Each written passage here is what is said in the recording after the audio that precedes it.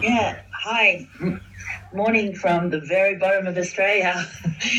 Freezing down here in regional Victoria. I'm Mary. I'm an alcoholic and in ACA, and yeah, lovely to be of service to a fellowship.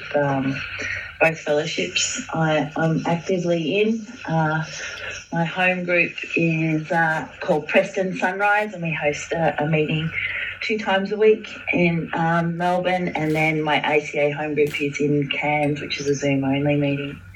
And I've been in AA 10 years and coming up being sober 7 with God's grace. So you do the maths there, that sounds like carnage right there.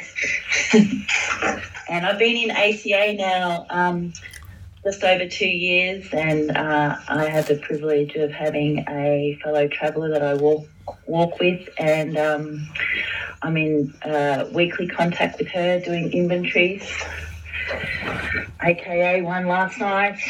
Yeah, so they're things that I actually have to do now for my recovery on a weekly basis.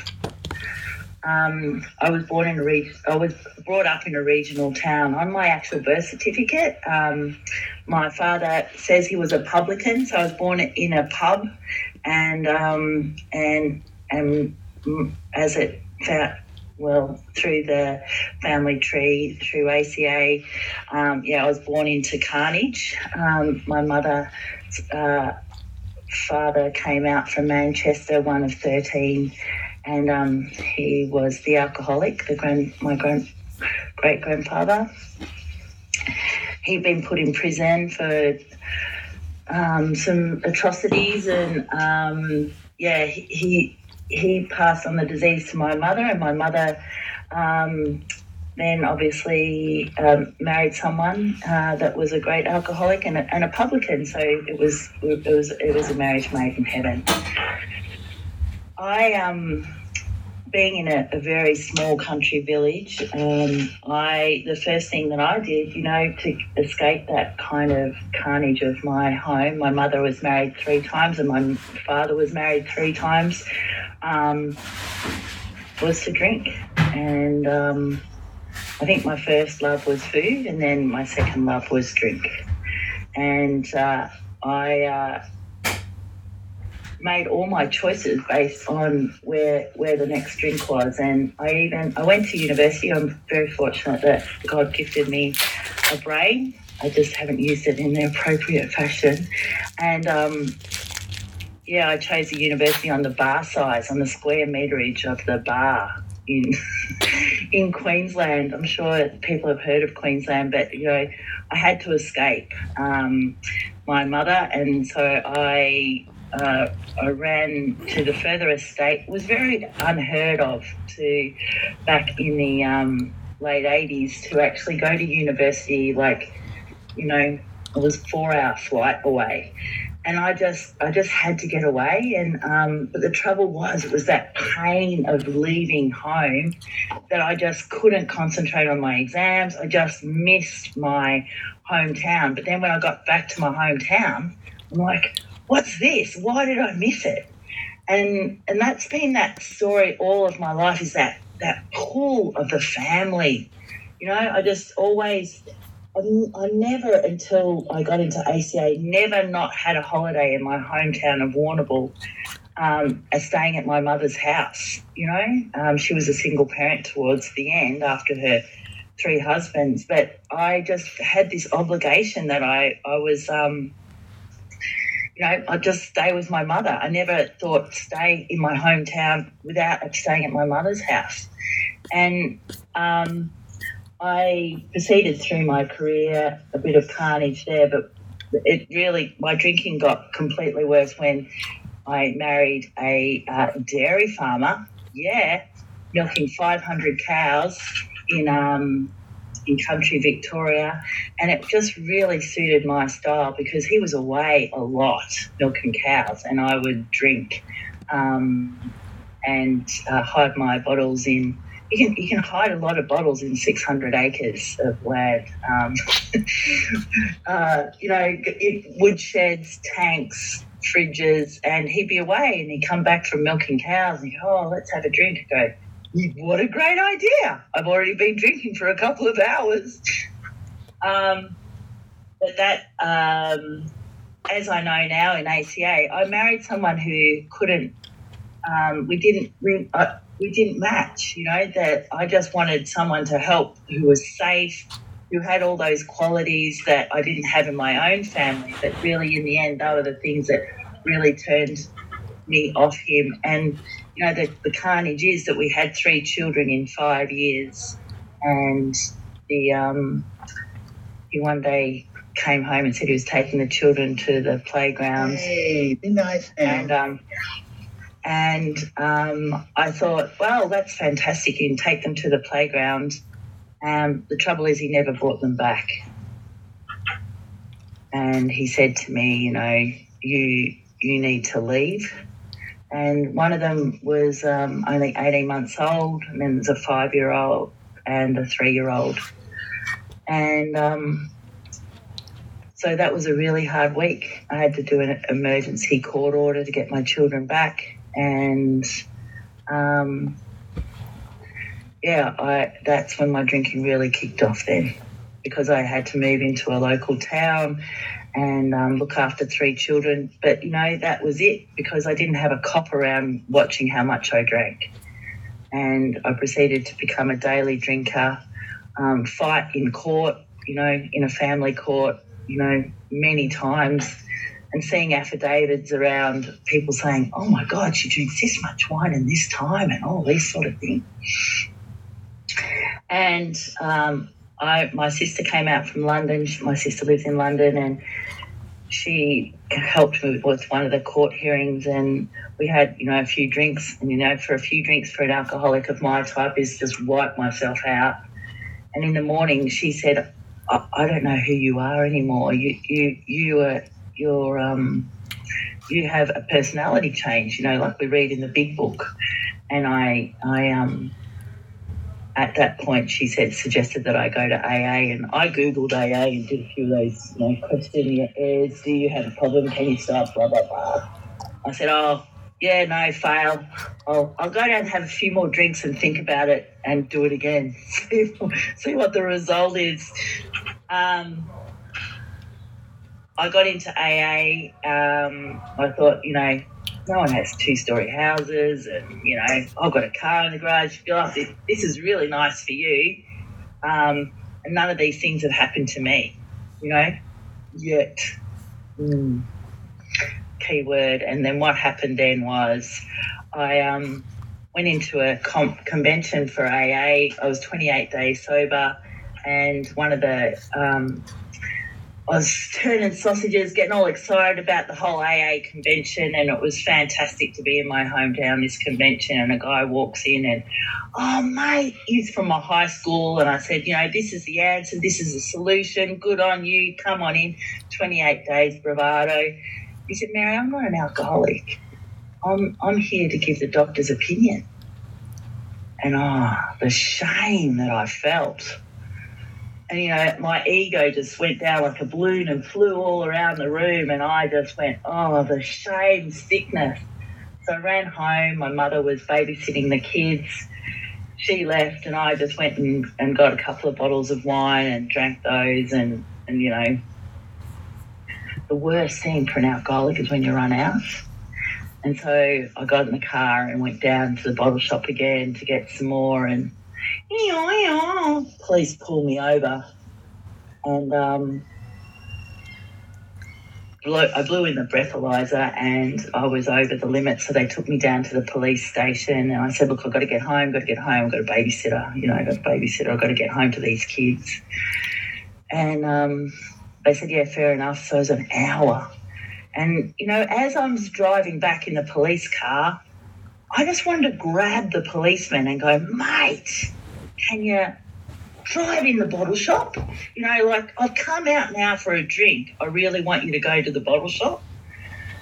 And that's how the powerfulness of the disease of alcoholism, even when I've got children at home, I wanted to. But anyway, the carnage didn't stop there. I got home and there was a police car there, and my little 6-year-old had called the police because there was never any babysitter at home. And she was at the top of the stairs and she said, Mummy, where you been? Where you been, Mummy? So she put her 2 brothers to bed at 6 and called the police. So that shame and guilt, is deep within me, and as a mother, as an alcoholic mother, and I knew then that I just didn't have the capacity to look after 3 children, work full time, and so my children went to live with their dad on the dairy farm for 6 years, and I saw them every second weekend for 6 years, and that shame of being an alcoholic mother, and but I just got so violent. I was just rageful. I didn't know how to hold down a job. But, through recovery, through AA, I, went to meetings regularly. I did the suggested things and, my children, we saw each other, we connected, and I was a lot better mother in those years. Fast forward 6 years and I moved to a regional town and got a senior position at a local university, and my children are at a high school up here in boarding school. All 3 of them are now in boarding school, and I was just not getting on with my managers at work, and I had this terrible rageful incident where I told them to wipe the effing smiles off their faces. And someone in my hometown here said to me, I think you've got a problem with authority figures. I said, really? And said, you should have a look at the laundry list. Right, stuff your laundromat idea. I don't want to look at that. And but it was something that I did do when I got home and read the laundry list, and it was at the end of 2019, and I started doing Zoom meetings in Cairns. That's where ACA started in Australia, which is right at the top of far north Queensland. I found a fellow traveller, and for the next 18 months, for 2 hours each week, we did the NA Adapted Steps and the book, The Steps We Took with Joe McHugh, and the Yellow Workbook. And it was thorough and it was fearless, and it was uncovering that childhood trauma that I was raised with. I had been sexually abused in my family. I'd lived in women's refuges through the violence, and all of that had come out in the way that I had been as a parent and as a co-worker, as a friend. And I think I've had a personality change as a result of the ACA steps. I am very solid in my AA recovery, and I do an AA Zoom meeting each morning at 7 a.m. and participate. But ACA has really taught me how my inner children were running my career, and that wasn't helpful. It was very career limiting, actually, to have a teenager, and my teenager's name is Justice because she's out to get it. And if she's not heard in the workplace, which isn't the place to be heard, her place is to be heard by me as her loving parent. She was always seeking approval from the C-suite, and they just weren't there. They weren't, and it wasn't their role to be there. And it's about accepting that I've got to be the loving parent through the literature of ACA, and some readings around detachment and boundaries. I've grown. So I do a lot of work around boundaries. My fellow traveller says, zip up your boundary suit and go out in the world, And I think that's something that just was all that enmeshment and codependency in my home. I didn't know where I started, and my family stopped. It was all, we were all in everybody's business, and I took that personality, those traits into my 5 workplace. minutes, Mary.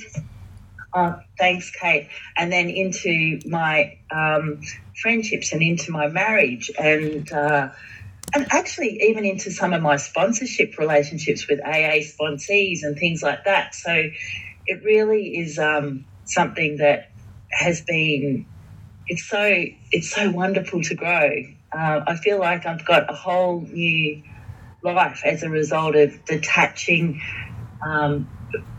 One aspect that I've been doing my inventory on is detaching from my children, because they're teenagers now. I've got my daughter's turning 18 in January. I've got a 16-year-old and a 14-year-old, and they're becoming adults, and they've got their own gods and their own paths, and it's a new way for me to, yes, I'm not responsible. I can care and love, but I don't need to control.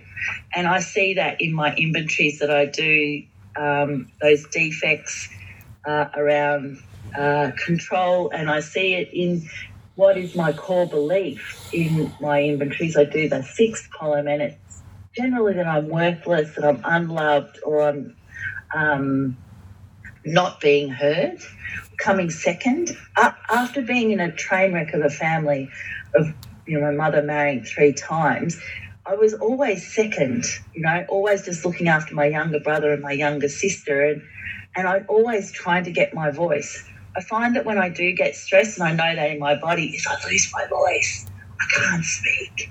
And it affects that real chest area. But I don't have that guilt and shame now, and that toxic shame that I felt as an ACA, particularly as a mother, I feel it in my gut. I don't feel that as much anymore. And when I do, I see it as a lighthouse. Do some work. What's going on?